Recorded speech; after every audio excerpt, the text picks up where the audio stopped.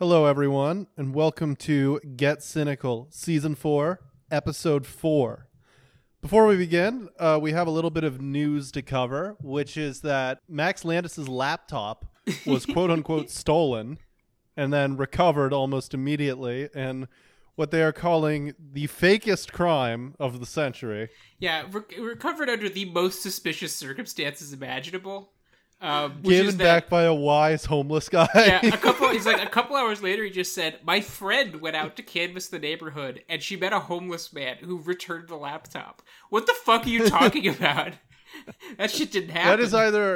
It is either fake or Max had like a magical realist experience for a moment. Honestly, I love the idea of somebody just like targeting it, especially because it's Max Landis' laptop. It just reminds me of like early 2000s rap videos where it's like, "Mr. President, we have to stop Chameleonaire from rapping.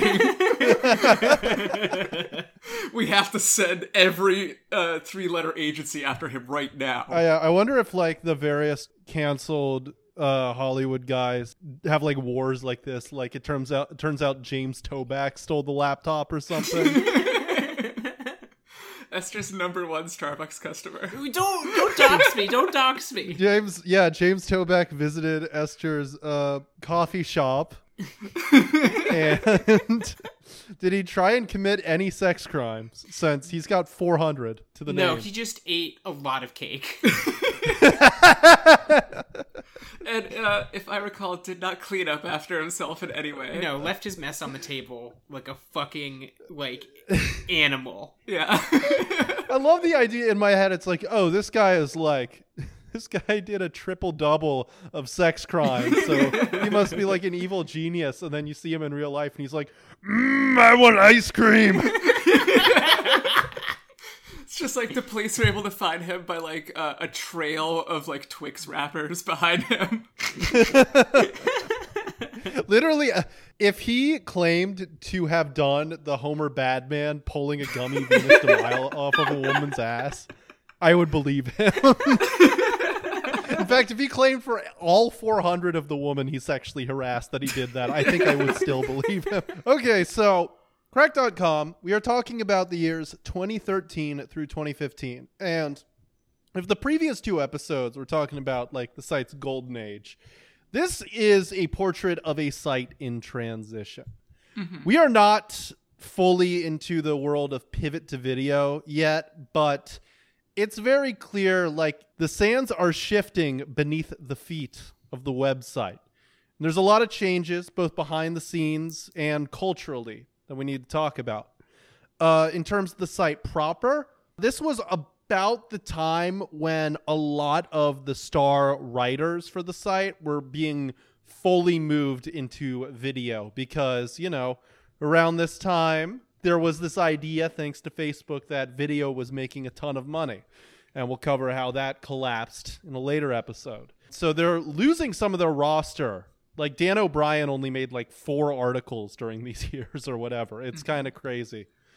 You'll note that they took Gladstone from video into articles. So what does that say about him? We gotta get this guy off the screen. Yeah, he got pivoted to writing. The first and biggest thing we need to talk about is that Crack started a series. It wasn't like an official named series, but it was like a general series that is called Cracked Experiences. And Cracked Experiences are, rather than having one of their staff members or freelancers write like top 5 most unexpected things behind the scenes of Back to the Future, they would talk to like people who have had interesting lives or traumatic lives and basically get them to write articles or help them write articles. Like they had articles that would be like top 5 things I learned being tortured. That's barely a joke. That's basically like half the articles on the site under this banner. And they pivoted very, very hard into what could almost be described as investigative journalism, because some of the articles in this are not too terrible, or at least pretty interesting and fun to read, I will say. Why they did this, I don't no. I tried to ask a friend of mine who was a copy editor for Cracked, and he was like, man, I got no fucking idea. But he guessed that, one, that they were just running out of shit to say in the old style, which I totally buy. The returns have been diminishing for a while for like the pop culture stuff. Two, BuzzFeed is kind of, wedging in on their racket, so they need to stand out. BuzzFeed is doing the holistical shit at this point. So, all right, we'll just interview serial killers instead. Three is that these articles did really, really well. In the like top archives, like the top 25 articles from each year that I look at for, pruning for these lists, so many of these were in like the top 25. And I think the first one, actually, hilariously enough, was written by Mara Wilson. Yeah, the child star one. It's so funny that all of these are like, they have to stick them in the Cracked like format. So it's like, you can't just get Mara Wilson on to write an article that's like, here are some bad things that happened to me as a child star. It has to be 7 reasons child stars go insane. Yeah, that's something, like, even in the articles where the reporting is solid and good, like the one they did about, ISIS propaganda. That's actually pretty, like, interesting. That I really liked that one, yeah. Mm-hmm. Yeah, no, it's very interesting. It's very informative. It's still framed as 7 things I learned reading ISIS propaganda or whatever, which is, again, very, very tight. Something also to note is that the Cracked audience did not like these articles. Like some of them got positive reception. Some of them really didn't. And there was a general trend.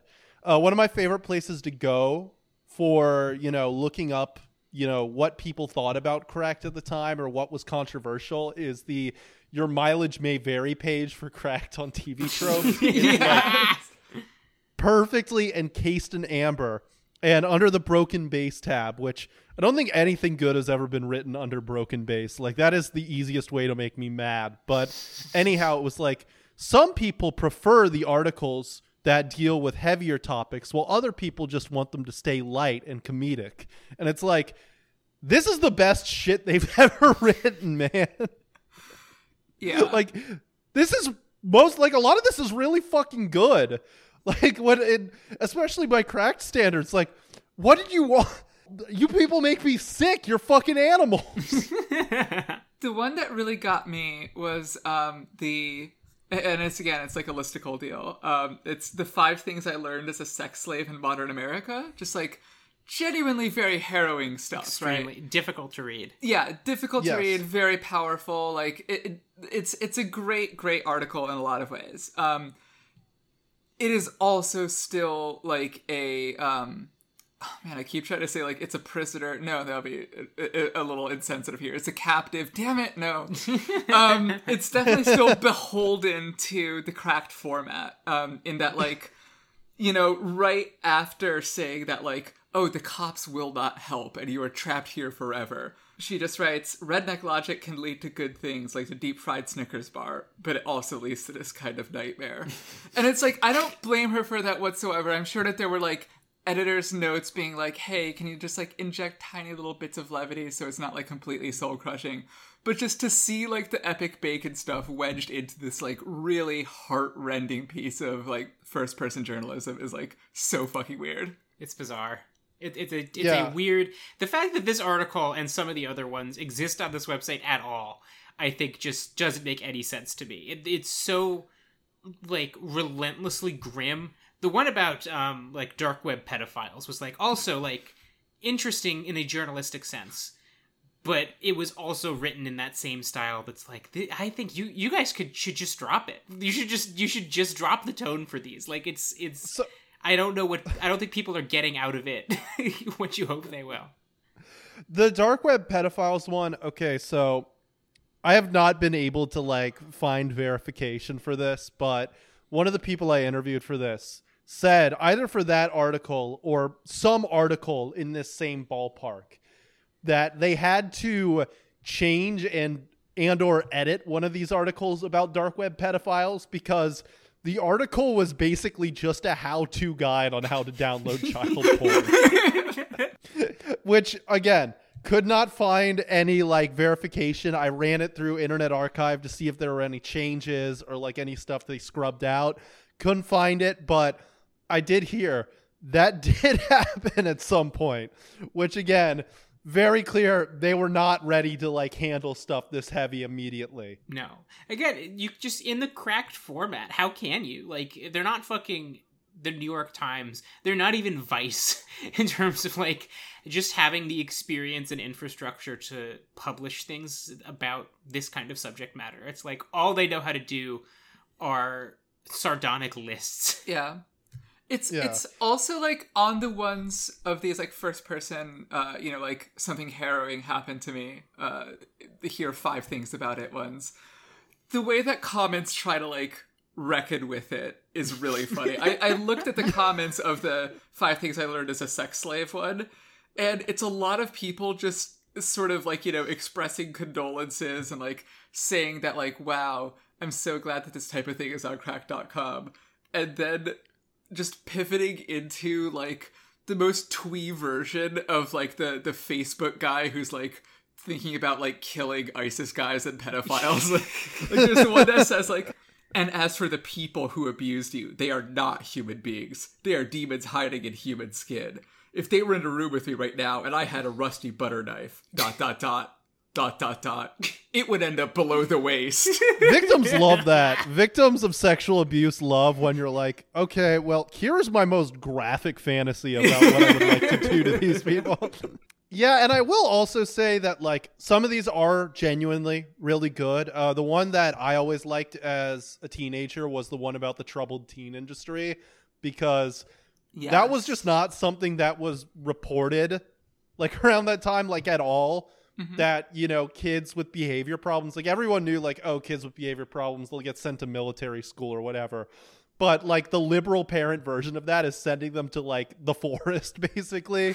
Like sending them, if the Game of Thrones universe had a Waldorf school, then that's where you can send your kid. That one's great. And then there's ones that are like just they're just fun, like the porn star ones, for example. The porn star ones are just. Yeah, let's talk about one of these. I will say, the male porn star one's just fun. Like it's mostly just like, like it turns out having sex for 8 hours straight with someone who doesn't actually like you very much in weird positions is kind of taxing on your body, and it's a little weird. Although the male porn star one since transitioned, so that was also a funny thing to find out. Hell yeah. But the other one was by a lesbian porn star, and the byline, it's Lily Kate. That's right. Who, folks, what do we think about Lily Cade? I have to say, when I saw that, I was like, that name rings a bell. Let's give her the old Google. And then immediately, first thing that comes up is like when she said that trans people belong in death camps. Yeah, no, and it's so tight too because like in her article she talks about how like consent, it doesn't work the same way in porn since there's like money involved and finances involved, and it's like a much more complicated system than just like yes or no affirmative consent stuff. And she walks through, it's like I do rougher stuff, but I try to be really mindful of people's boundaries and like have conversation about it, and I never like go too far or anything.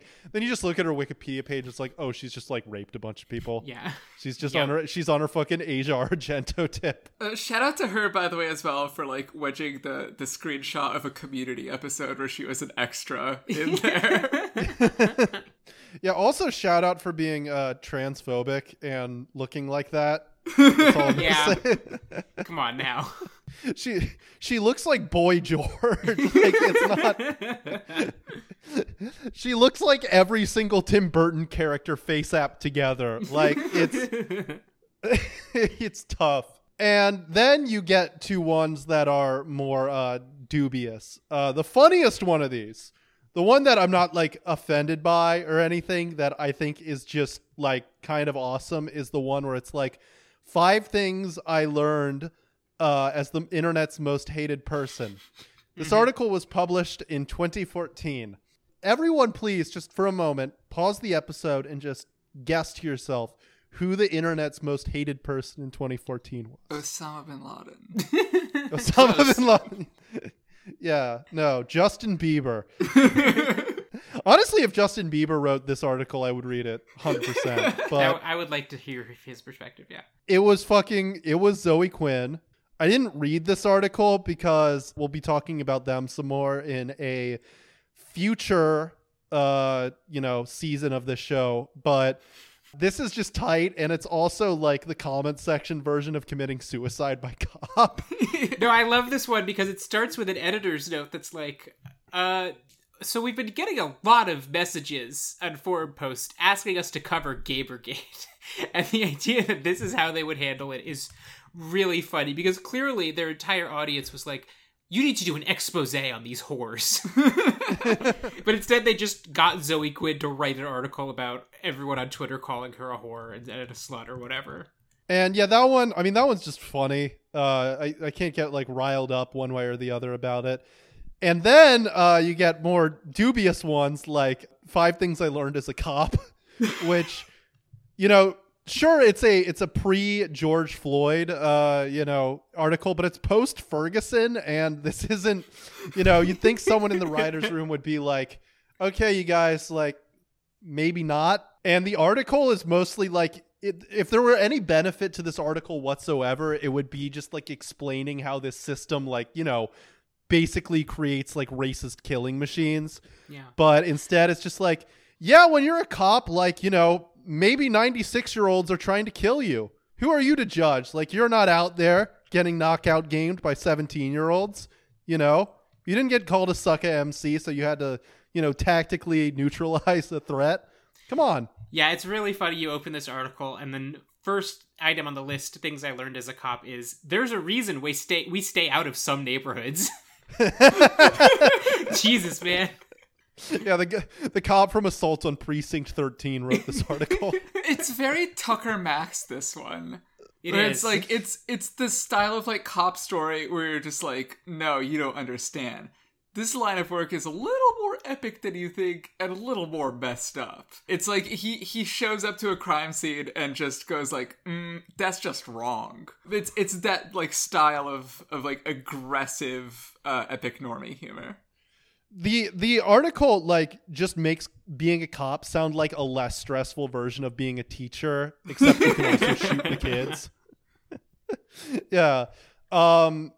Then there's one that I wanted to single out as being fucking evil, and it was this one called The Ways Society Doesn't Understand Pedophiles, or like top 5 things I learned as a child porn addict or whatever. Again, a lot of these articles basically just include detailed how-to guides on how to download child porn, but the ones, both the ones involving child porn and pedophiles and the quote-unquote like non-offending pedophiles or whatever, both of them extensively cite, and one of them was co-written by Dr. James Cantor. And Dr. James Cantor is one of the most like hilariously fucking evil people in science today. He is a guy who works on rehabilitating pedophiles. He is a member of the False Memory Syndrome Foundation, which is a foundation that basically just exists to convince kids that they made up getting molested. And he is also viciously transphobic. Awesome. Yeah. Yeah, no, it's like literally like he has a quote in the article where he's just like where they talk about like, the legal gray areas that surround, child porn that does not involve like actual exploitation, like, CGI or animated stuff. And then they ask him about it, and he's like, yeah, it's kind of an ethical gray area, but it's not hurting any kids. So, I kind of lean towards do no harm. And then you read what he has to say about trans people, and it's just like, what the this guy is significantly less pressed about fucking lolicon than he is about trans people. That was my favorite part of that particular article, because the article, like, it's like we asked a bunch of anonymous pedophiles a bunch of questions about this, and it's like when we asked them about child porn, they all seemed scared. It's like, yeah, they thought you were fucking entrapping them. Yeah. I held it out to them on the fishing line and saw if they pawed at it. Yeah, no, this bear seemed like a little nervous around this beehive, but no. And again, like, I don't want to get into my whole like spiel about like this whole mythology of fucking non-offending pedophiles is some of the most like disingenuous shit in the world, but like it really is just like one of the most like stupid concern trolly things in the world that was like popular around this time. It's like, well, what about the pedophiles that don't hurt kids? And I'm like, I don't know, man. Like, what about them? That's not my problem. That's not what we're talking about, is it? Yeah, that's not what anyone is talking about. Yeah. It's like, it's the same thing as like, what about the gun owners who don't shoot up schools? Yeah. It's like I don't, we're talking about a different thing. It feels like you have $50 to build your ideal pedophile. $5 doesn't molest kids. $4 only looks at like hentai child porn. $3 smoking hot.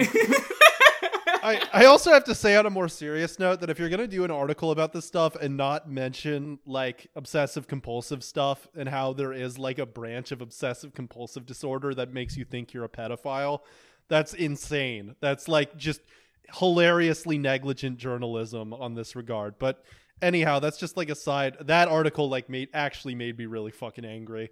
Other than that, the craziest one of these is the one about Syria, where it's like 5 things we learned from like Syrian war refugees. And you'd think, oh, okay, they like interviewed some refugees that were living in Europe or the States. They actually sent Robert Evans to fucking Syria. You just imagine him getting bullied by the Vice reporters in the same like in the same bombed out hovel. It's like in fucking Ace in the Hole when Chuck Tatum, the Kirk Douglas, like narcissistic evil reporter, is like bullying all the other reporters so he can murder a guy. That's how the Vice guys treated him. Were there any other like notes on this stuff? Like, it is a really kind of refreshing change of pace, I will say. At the same time, it does seem like not something you can do for a super long time, because they started going more towards articles about having like weird fetishes and like the 5 things I learned that when my dick doesn't work or whatever. Yeah. No, yeah, it is like, it was an interesting change of pace. You can tell what their fixations were at this point in time, which was very strange. And I think like tonally, it's just not a good fit for the site. But you know, this is after I stopped reading Cracked, which is kind of context for this whole episode. I think that it was just a lot of the time weird to read articles that would reference things that came out. Like, I mean, to jump ahead a little bit, there was an article that was talking about the X-Men, and it referenced X-Men First Class, and I was like, Crack doesn't know what that is. But no, it is like, you do appreciate that they're kind of like, at this point in time, trying something new within kind of their format, but it just like, I don't know. They probably needed to stick to their lane a little bit, or just like full on try to evolve. No, I think it's absolutely right that like there's just such a limited supply of versions of this that are interesting. It's like you get the couple that are slam dunks as far as like, oh my god, that's a really like harrowing and interesting and a valuable perspective. But it's like, how many people who have those experiences like want to write an article for crack.com? And so the scraping of the bottom of the barrel comes like really, really quick. Speaking of evolution, let's talk some more about David Wong, because David Wong has found his fucking like place. He has found his fucking niche, and he's going to stick to it hard. That article, 6 harsh truths that'll make you a better person, that blew up, and now he is doing that over and over and over again. And again, I'm glad I referenced the last psychiatrist on the last episode, because it turns out he actually just admitted like, yeah, I'm stealing all of this from him. And the Glengarry Glen Ross thing, that same reference was in a Last Psychiatrist article, except in that article, the guy who wrote that basically just said, like, I'm putting this in here to piss you off because my whole blog is about trying to piss you off. And in this one, David Wong is just like, Yeah, this guy is awesome and right. This guy is completely correct about anything. But in this, he does so many variations on this. Like, he does 5 ways you're accidentally making everyone hate you. Or what is it? And, you know, again, some of them are just the standard. I don't have a huge problem with them. Like, yeah, it's probably good to remind a bunch of like internet, you know, narcissists or whatever, like that life is more complicated and tricky than things. But some of them are pretty a bit much, like the ones where it's like ones where he talks about like white privilege and stuff in it are, I don't know. He feels like he's trying his best, but Yeah. I liked the one that's I think it's called like you accidentally asserted power over them, and it's like, you know, your coworker gets upset when you talk about how you had like a one night stand with a beautiful woman and you paid her $10,000, and it's like your coworker doesn't like that because they think you're bragging. It's like, I don't think the average cracked reader has that kind of lifestyle where that becomes a concern.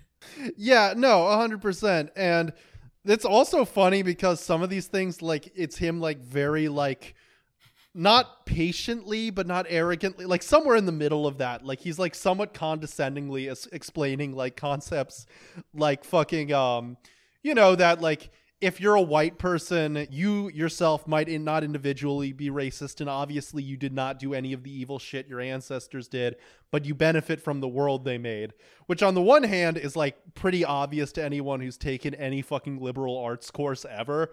But at the same time, it's like you see people in the comments section just going fucking ape shit at this. They're like, you're calling white people all racist? You fucking libtard? What the fuck is wrong? I hate this site now.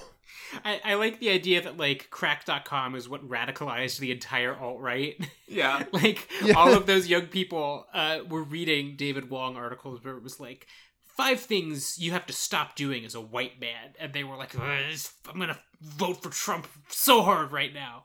Yeah, the thing is, like, in the comment sections of those articles, you do get a lot of people, you know, just, like, obviously being as, like, dumb and angry as possible. But you also get a lot of people being like, why am I being lectured on this by a white guy who calls himself David Wong? And it's so funny that there's, like, an overlap where he was still using that name, but, like, going full into the, like, you know, I am the wise liberal ally who's going to teach you how to be a good person persona.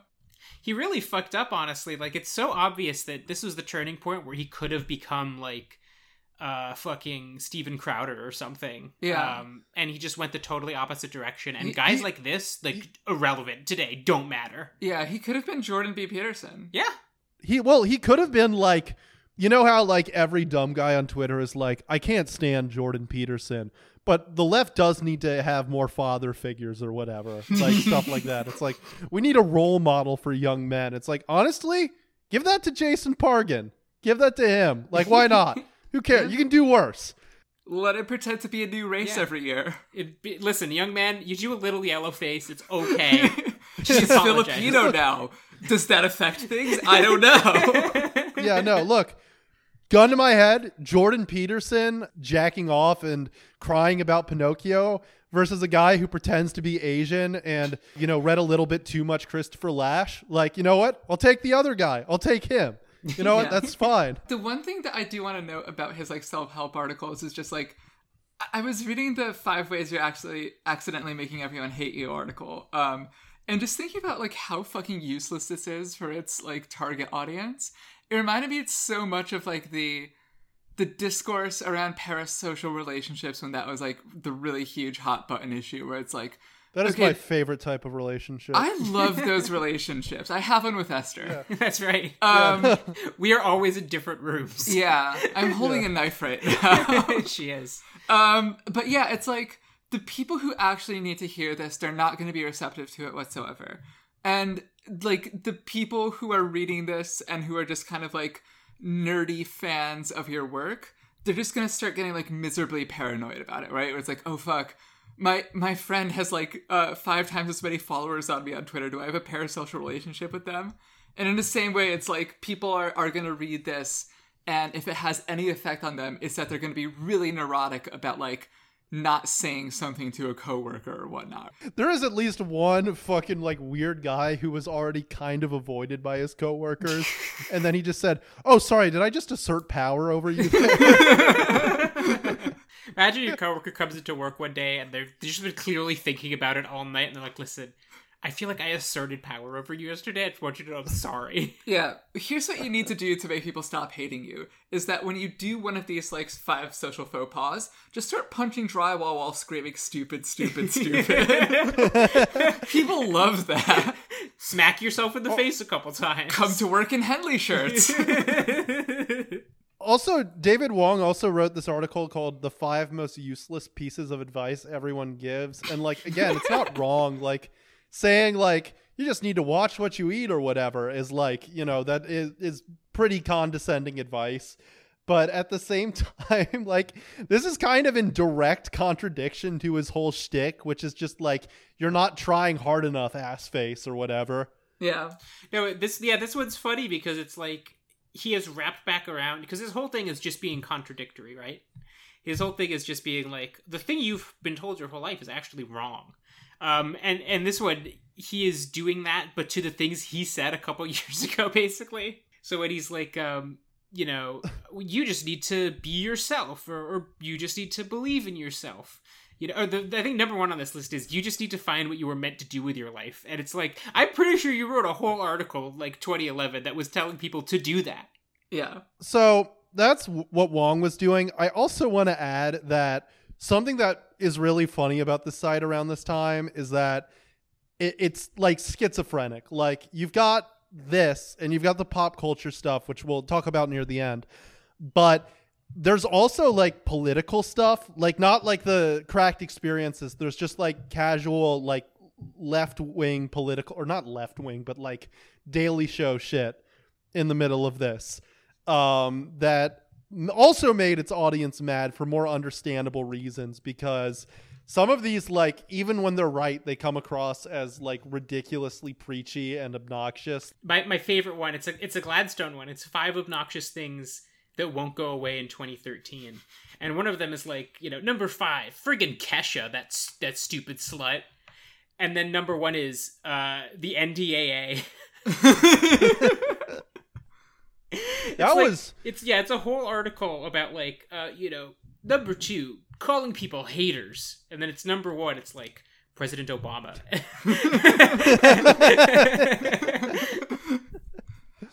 Yeah, no, there was also one from 2015 by Adam Todd Brown that was called 5 ways comparing Donald Trump to Hitler makes perfect sense, or whatever. It's like, I mean, sure, man, but like, why? This was the craziest one to me, because this one felt like the bridge to our modern era, and it's just so bizarre to me to see Crack.com writing about Trump in like a political sense. It just feels wrong. Like, it should permanently be 2009 over there. Yeah. Esther, yeah. Can you read the first paragraph of that 5 obnoxious things that won't go away Kesha entry? Oh, yeah. And by the way, when Esther reads this, she's reading it because she means it. All right, let's see here. I was recently in a debate with a friend of mine about Kesha. My thoughts on Kesha are basically that she is a no-talent skank who can't sing, rap, write, or even rise to the level of being doable. A complete zero. His position was that she's a millionaire and successful, so therefore she must be smart. My friend may be many things, but right is not one of them. In the court of Gladstone, the verdict was returned unanimously. She is a successful, no-talent skank who does nothing for me sexually. And the crazy thing is, he wrote that after the Dr. Luke stuff. They're calling him Marine Todd in the shadows. I also love that when the friend, there's a link to the person he's talking about, and it's just a Twitter user named @DrunkSocialite who hasn't tweeted in 2 full years at this point. That's so funny too, because like when people will defend pop stars, they'll usually just say like, oh, they're like talented, or oh, they're like, you know, they make fun music or whatever. And in which case, with both cases with Kesha, it's just like true. Like, I don't even like her music that much. That's just true. But then, like, who the fuck are calling these people like geniuses or whatever? Like, and not even like artistic geniuses, but like Kesha has an IQ of 185. Like, who the fuck is saying that? That's not a thing anyone has ever said. But actually, I want to go back to this article a little more, because another great entry from this article is people who step on other people's jokes. And it's literally just Gladstone whining that he posted like a really lame joke on Twitter and people didn't get it. You have to be this fun, like a certain level of funny, to complain about bad riffing in your replies, man. Yeah. It's just like, it's Hikikomori Andy Rooney at this point.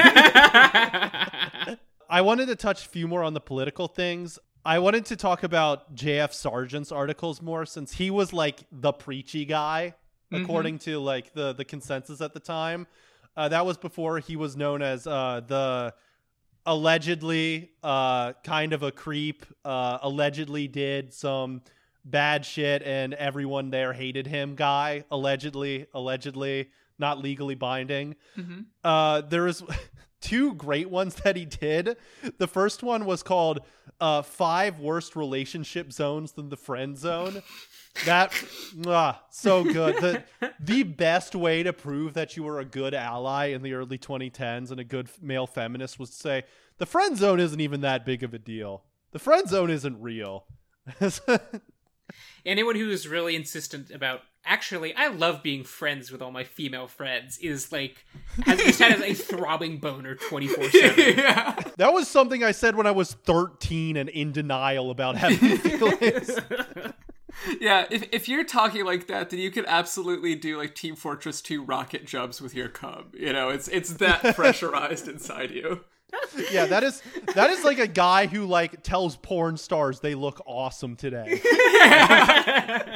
He also did one called 5 Uncomfortable Truths About Rape on College Campuses, which is, you know, great. This one rocks because like it's not even like, you know, an anonymous victim talking about how the system is fucked. It's just some guy who went to a college. Yeah. I watch these happen as they're happening and I shake my head. This guy is like, this article is very much like, if Last Week Tonight did not exist, we would have to invent it. Yeah.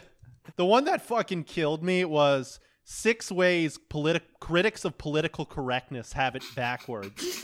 And it's just the most anodyne, just like the first thing you say when you like arguing with someone about political correctness. It's like, actually, like, political correctness makes people get more creative with their jokes or whatever. Like, it's like, shut up, man. God, shut the fuck up. I also want to say his profile picture on Cracked is him with like an ill-fitting tie holding up a glass of bourbon. Yeah, he is a bourbon bastard, yeah. He looks like John Boyce, like, worse younger brother or whatever in this. There's another one in before we get to the kind of maybe it's a segue into the pop culture stuff that I really enjoyed from someone named Christina H. Oh, this was the saddest fucking one ever. 5 weird things that apparently make you cool now. Yeah, she was the one. She was the girl, like we talked about last. I like how you forgot. I had this whole spiel about her in episode 2, and you just completely forgot about her. I honestly did. It is Christina Hendricks, by the way. Yeah. I just imagine Christina Hendricks in like a Joan from Mad Men outfit, typing away. So I don't like when people have hobbies. No, this one's awesome. It's because it's so sad, because it's literally like someone who just has no interests and is clearly really depressed about it. Number 5 thing that apparently makes you cool now is being good at video games. And it's like, you can't be a shut-in loser nerd and that's your whole shtick, and then be like, apparently people like it when you play games now. It's like, you should leap on that. Yeah. Also, that does not make you cool. Like, that makes you on the spectrum. Like, that is, like, people don't see like the shit people do at Games Done Quick and they're like, that guy is badass. Like, they think like, yeah, I'm glad that's working out for you, man. I'm going to read a little bit from number 4 on this list, which is please do. Understanding rap, parentheses, and music in general. It's like you were. I almost was about to call you racist, but you saved it at the last minute.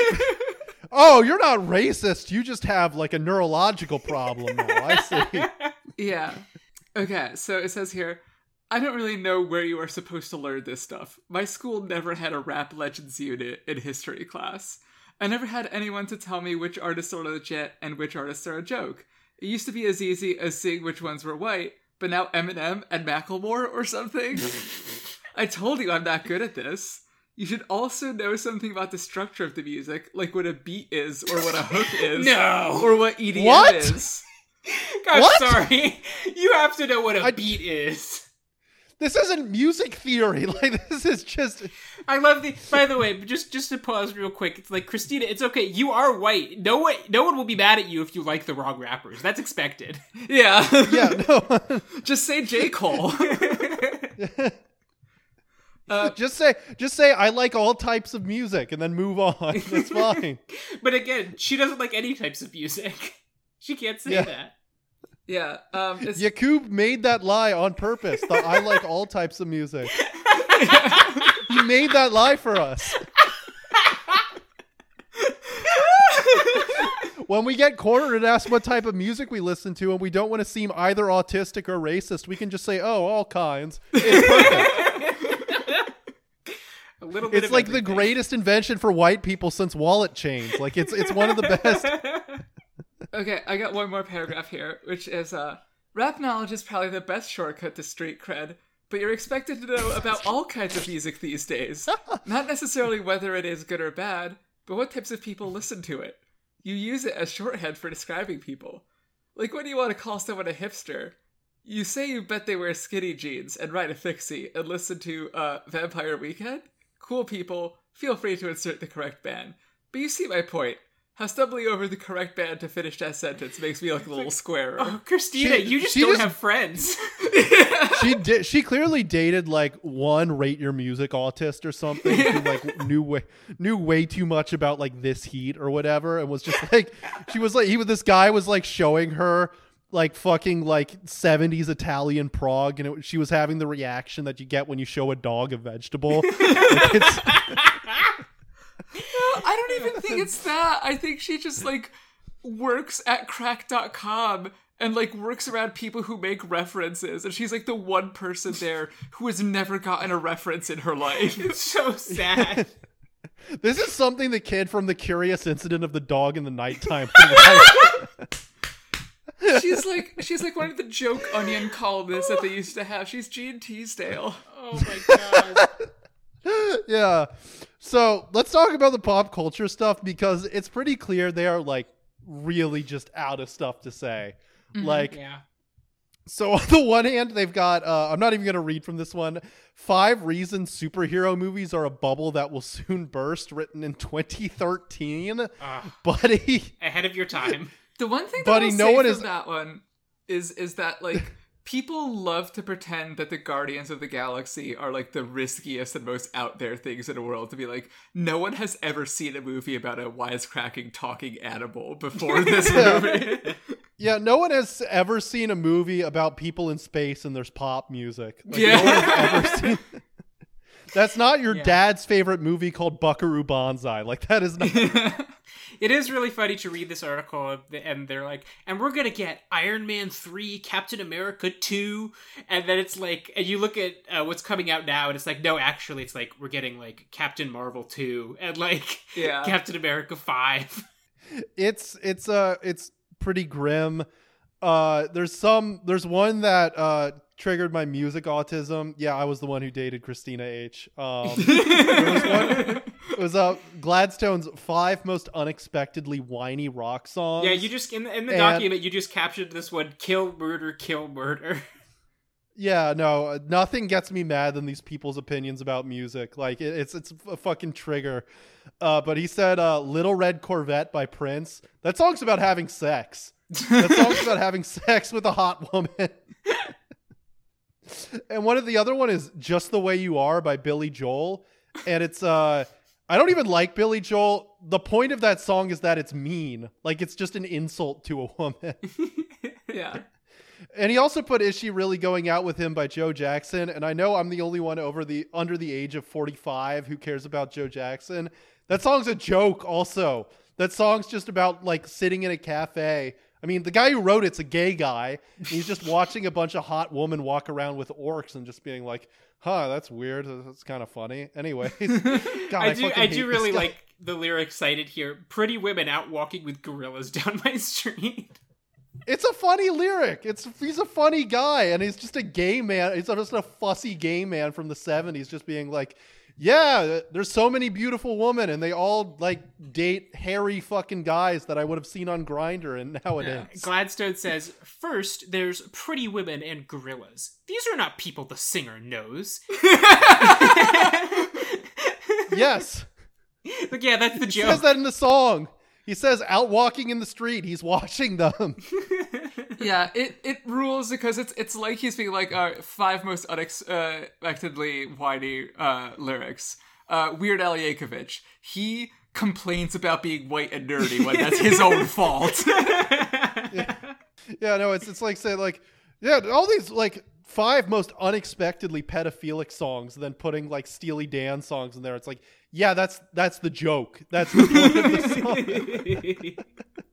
That is the subject of the song that you have described. Yeah, 5 most unexpectedly depressing songs, and they put a Black Dresses song in there. That's a joke for Esther. Thank you. Yeah, no, I needed to explain things in a way that makes sense to her. And other than that, again, the pop culture stuff really, really scraping the bottom of the barrel. The ones that like the Adam Todd Brown ones are so funny to me, since it's just him just like going like, here's 5 songs I think suck or whatever. Here, it's like there's no angle. It's just like a blog post. The one that I knew would make Esther really mad was like 4 horror movies that low key kind of suck ass, and number 3 is the Blair Witch Project. Yeah, come on now. It was the middle of the 2010s. It had been, I think, pretty firmly reclaimed by then. And that's awesome too, because like that was such like a smart dumb guy thing to say, because like by that point, like if you talk to a normal person about the Blair Witch Project, they would just be like, yeah, this shit is fucking this shit's really like scary or whatever. Like my fucking middle school science teacher was like, yeah, that shit was scary, man. These guys going, actually they're just walking in the woods. They're just yelling. Yeah. The one that and he says instead of watching Blair Witch Project, you should watch VHS. And the explanation he gives is, for one thing, it's one of those rare found footage movies that actually makes sense as a found footage movie. Come on now. What did he say instead of watching Rosemary's Baby, which is an amazing The Devil's movie? Advocate. Fuck off. Fucking moron. You're not allowed to have taste. You're going to make me a Roman Polanski defender with that shit, man. He also recommends watching Quarantine instead of The Ring. Dude, not even Wreck. Yeah. Random curveball. He suggested watching Manhunter instead of Red Dragon. It's like, okay. Oh, all right. Okay. You brought it back. No one's out there like saying that Red Dragon is a masterpiece. That's a Brett Ratner joint. It's like, hey, to all those people on the internet who are constantly saying Red Dragon's the best Hannibal Lecter movie. So who are you talking to? That movie with like a glowing 6.4 on IMDb. That one that everyone fucking loves. If we go deeper than that, the one that by Adam Todd Brown that like made me go, what the fuck is what's your deal, is 5 famous people we didn't hate enough in 2014. And the first one is Jennifer Lawrence. Yeah, this is a fascinating moment in history where people were like, because she was a beloved internet figure for many years, but there was a moment where people were like, actually, I just remembered she's a woman. Yeah. Well, this one talks about like, I was like, okay, Jennifer Lawrence in 2014, she got revenge porn to that year. She had like the highest profile case of getting revenge porn since Pamela Anderson. And then like, he just was like, yeah, I mean like sucks for her, I guess, but she's still a whore. U2 is also on this list. Very topical. I guess that was the year with the iTunes. That was thing, the but year still. of the album, and I think they got like enough hate for that. I think they got a perfectly solid amount of hate for that. Finally, someone is talking about it. Yeah, finally someone said that shit is annoying. And I still can't get that fucking album off my phone. It's the first thing I see when I open my music app. Yeah, and I will finally say that in the artists we didn't hate enough, or artists we hated too much, he put Floyd Mayweather there. He was like, okay, yes, the domestic abuse is bad, but like it's just like, did you just run out of guys to put here? Like, did you just have an opinion on Floyd Mayweather you wanted to put in a Cracked article? So yeah, no, this is the tale of a site that is like unsure of its identity. It is clearly like culture is shifting beneath its feet. You know, the internet is drifting into a more, you know, polarized and political and angry place. And this site too is out of its glory years, and you know, it's trying to find its footing. It's trying new things and also playing the hits to see what works, and none of it's really sticking. It's a fascinating moment, and it is going to lead to the disaster that we will talk about in, let's say, an episode or two. Mm-hmm. But to close this out, let's read a Gladstone article. Let's read a fucking Gladstone article with a nice glass of wine. Yeah. Savor a Gladstone.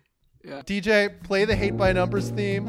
We're reading 3 ways checking your privilege never fixed anything, which is awesome to write at this time, by the way. In 2014, the year of the think piece, to Gamergate was going to happen literally 1 month later. Yeah. Like, no, it's great. I picked up the comments of this one as well, and it's like about 80% people, like, you know, doing the standard thing of like, yeah, that's right, it's counterproductive and it's evil and it makes, like, you know, discourse rotten and toxic. And the remaining 20% of people just be like, guys, I've never heard anyone say this like earnestly in my entire life. Yeah, no, it is. Political correctness was like, it's entirely something people just complain about, or people complain about people complaining about. It never existed in one form. It just existed as reactions. But I would like to start reading right this in. article because I would like to be the first one who reads it because of something that happens in the first paragraph. Oh, oh yeah, okay, yeah, no, I don't have the privilege to say this. All right. I went to In college. light of recent events. In light of recent events, yeah. I went to college in the 90s at the height of political correctness. On our first day of school, we were taught a list of words that would not be tolerated. They were offered as examples of hate speech. One of those words was girl. Didn't happen, by the way. Not real. In this heightened atmosphere, a classmate of mine asked if it was okay to say the word Jew. No, it's not. And I wanted to read this because that actually did happen to me in high school. Someone did ask me that. In case anyone's still wondering, yes, it is, provided it doesn't follow the phrase, let's murder that dirty blank. You see, context is everything, and there's always a danger in trying to divine someone's intent merely from their ability to adhere to the selected vocabulary of the day. Over the years, I was pleased to see some of the worst forms of knee-jerk political correctness die down. People seemed to stop assuming someone was a Klansman for saying black instead of African American. Some women started self-identifying as girls in certain contexts, which never happened while I was at school. Bro went to Vassar. Sarah Lawrence.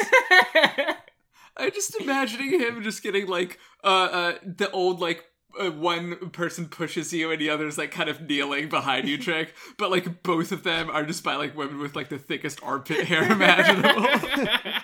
This guy was like such a dupe in the fucking 90s. Like, I bet there were like two lesbians just going like, oh yeah, no, it's actually really, really offensive to like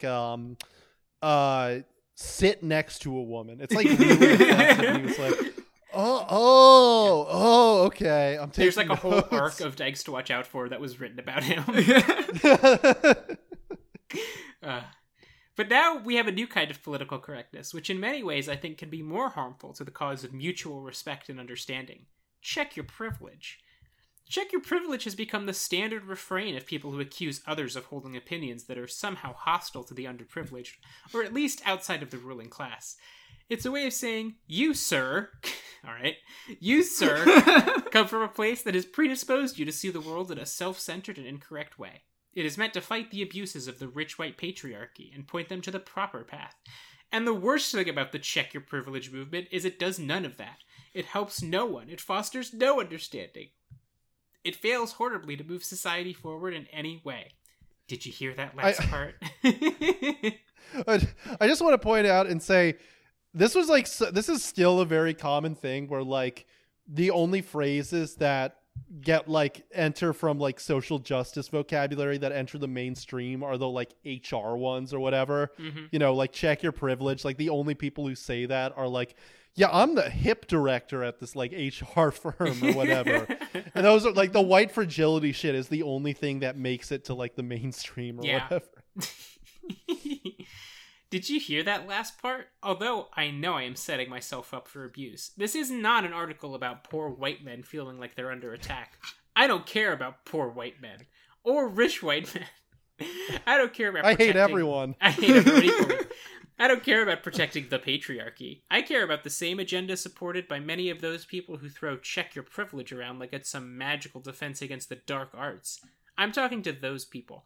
Because if you really do care about building a better planet filled with respect for and appreciation of differences, then there are 3 things about check your privilege that aren't helping you reach your goal. Pass it off there. Respect and appreciation of differences. Like that sounds like a eugenicist. No, that is exactly it. That is how the most racist people on the planet talk. Yeah, that was like how the KKK is like wording things after like 5 different like iterations of rebranding. Yeah. Yeah, we just need to respect that some people have different IQs. Number 3, check your privilege makes assumptions. The first problem with check your privilege is the most stated one. It makes assumptions. Man. Whom do you say it to? Just anyone who disagrees with your point on race, gender, sexual orientation, and or socioeconomics? Or do you say it just to white dudes who disagree with you? Cisgendered? Or whoever looks like the power elite on whatever topic you're fighting about? But okay, let's say you're arguing over one of the many things that people love to fight about, and your adversary has expressed an opinion directly opposite to what you believe is true. What does check your privilege say?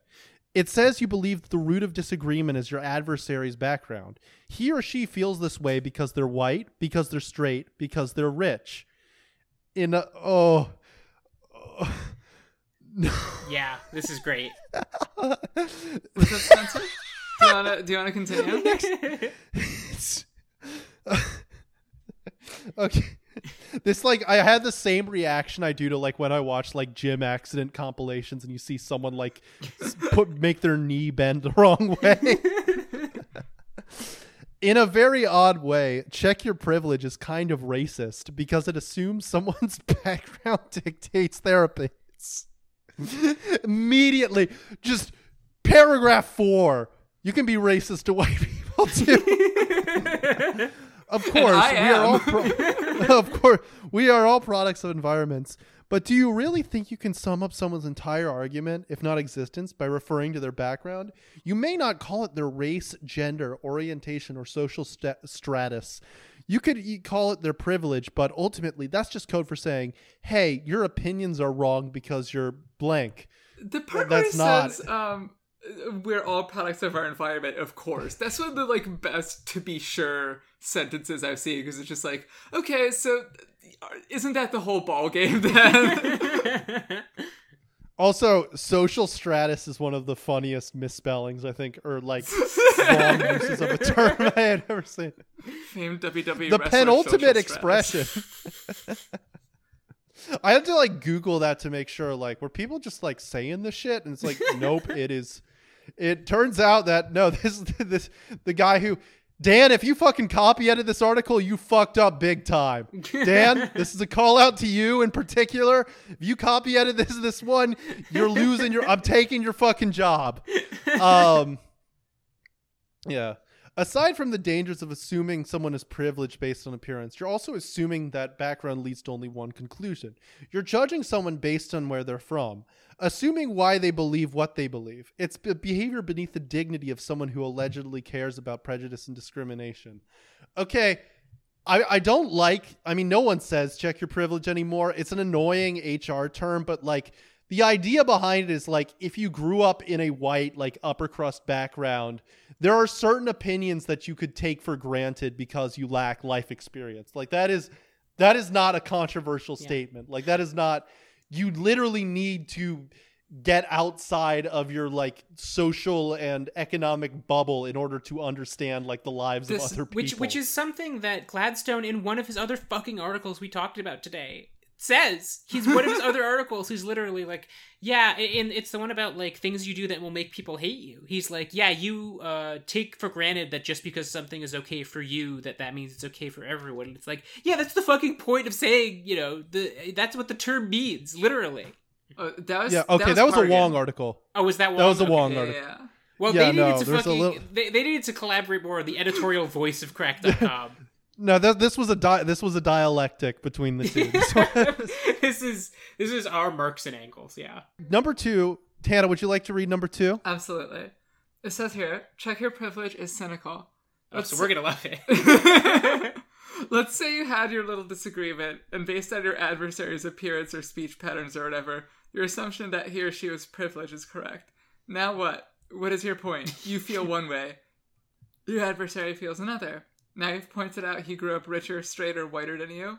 And ideally, the check your privilege movement. Okay. Okay, relax. Remember when the CYPs were out of the streets? Storming state capital. They were his inner fucking Chris Rufo. Yeah. Just imagining check your privilege guys doing like home invasions like in The Purge.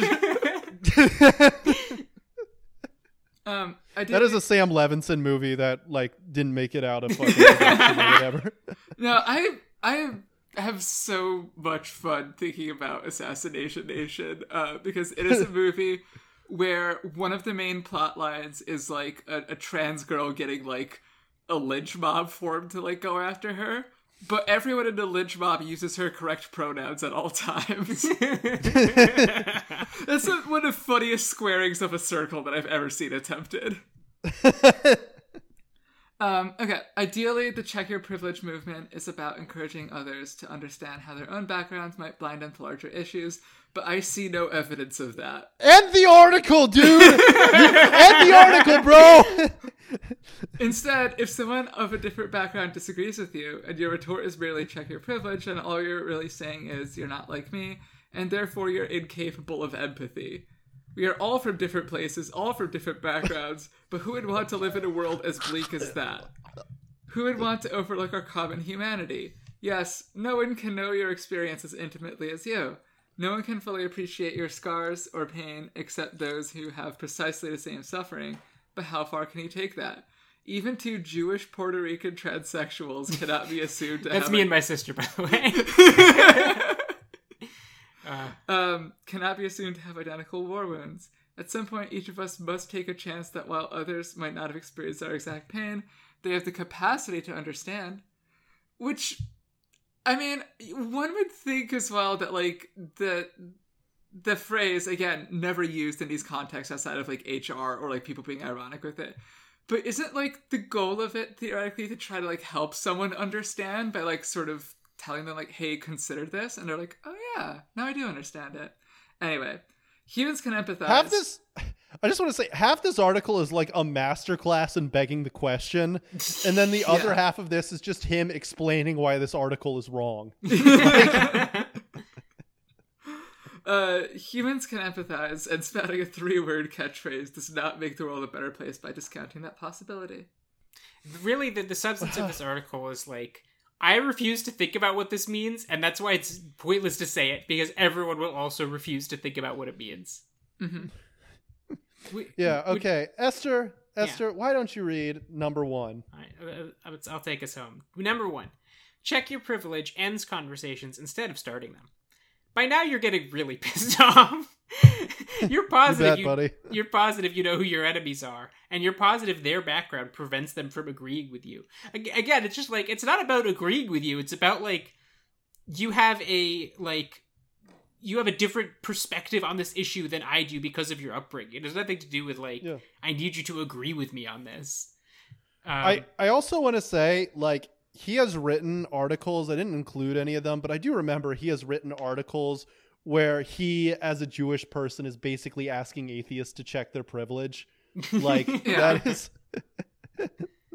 like, it is very for me, but not for thee, or whatever. Yes. You feel I'm distorting the whole point of check your privilege. Yes. To you, the phrase is noble. The phrase is simply beseeching the wrong-minded power elite to engage in self-reflection and see how their socialization has led them to be narrow-minded, oppressive, and wrong. Yes! That's correct. I've had friends explain that to me. Check your privilege is only trying to start a dialogue. That's almost the equivalent of saying that check my cock for your wife's lipstick would start a dialogue about the state of one's marriage. He was divorced. He got mega divorced around this time. He wrote a whole article about how much it sucks to be divorced. The phrase is insulting. It's a shortcut allowing you to dismiss the opposing views of your adversary. It does absolutely nothing to illuminate. If you're a black transsexual, again, if you're a black transsexual woman, this was just the classic example of, like, if you wanted to conjure an image of the most woke person possible at this time, it was like, oh, so I guess we have to talk about, like, black, indigenous, transsexual, in wheelchair woman. Yeah. If you're the star of the show in any Spanish textbook. If you're a black transsexual woman arguing with some white cisgendered male, and you truly want to explain how his privilege prevents him from understanding your point, your struggle, or simply you, then spouting check your privilege isn't going to help. Check your privilege fosters no mutual understanding. Why not talk about you? Explain you. Share you. Transsexual women of the world, please share you with me. Yes. Here, I'll drop my email link just in case you want to share you.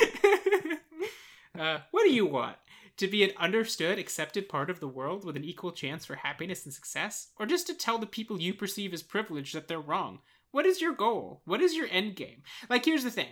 I think that, like... Both? He does have a point in that, like, yes, a lot of the people who talk like this to this day clearly just, like, want to have the feeling of having beaten someone in an argument and sort of having superiority over them. And it's not actually about, like, convincing anyone of anything or trying to make someone empathize with you. It's just about, like, exerting social power. I do think that's true.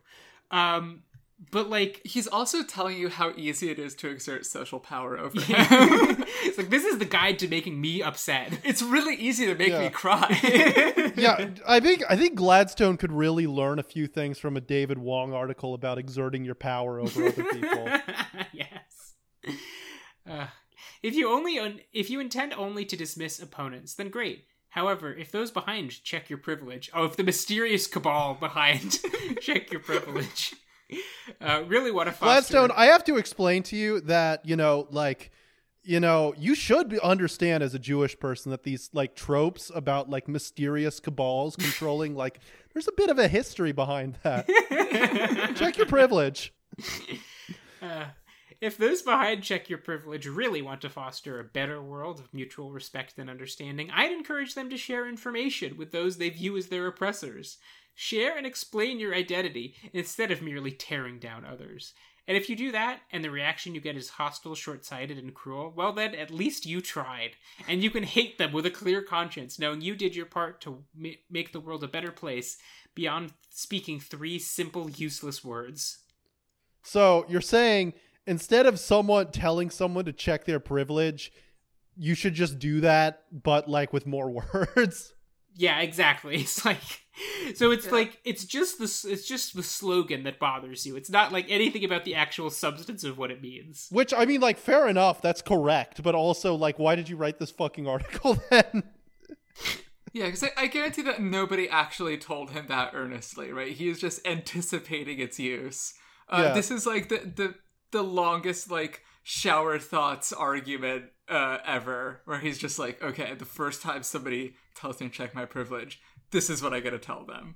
Yeah. Well, this was, a time of transition for Cracked.com. And what a time it was. This was so much fun to read, so much fun to reminisce on. Join us next week as we talk about the video content of this time and its abrupt and painful demise and what that meant for the state of the internet in general. And this has been Get Cynical. By the way, I don't always do these plugs on main episodes, but if you enjoyed this, and I know a lot of you fucking weirdos do, please check out our Patreon. You can listen to our episodes. We did a very fun one with Hessa recently where we reviewed Blair Witch 2 and Pulse 2, two vulgar auteur classics in the horror genre. You can also hear a bunch of other series like me and common host of the show, Cole. We review the Billboard top 10s of various years and, a whole host of other stuff. So please toss us a few bucks if you like our content. Otherwise, we'll see you all in a few weeks. Bye-bye. Yeah. Esther has one quick plug as well, which is that she wants everybody to go see the Five Nights at Freddy's movie. Yes, please. You need to support it. We have to get the full trilogy. Cheer when Matt Pat is on the screen. Throw things at the screen. Be on your cell phones. All right. Bye. Bye. Is she really going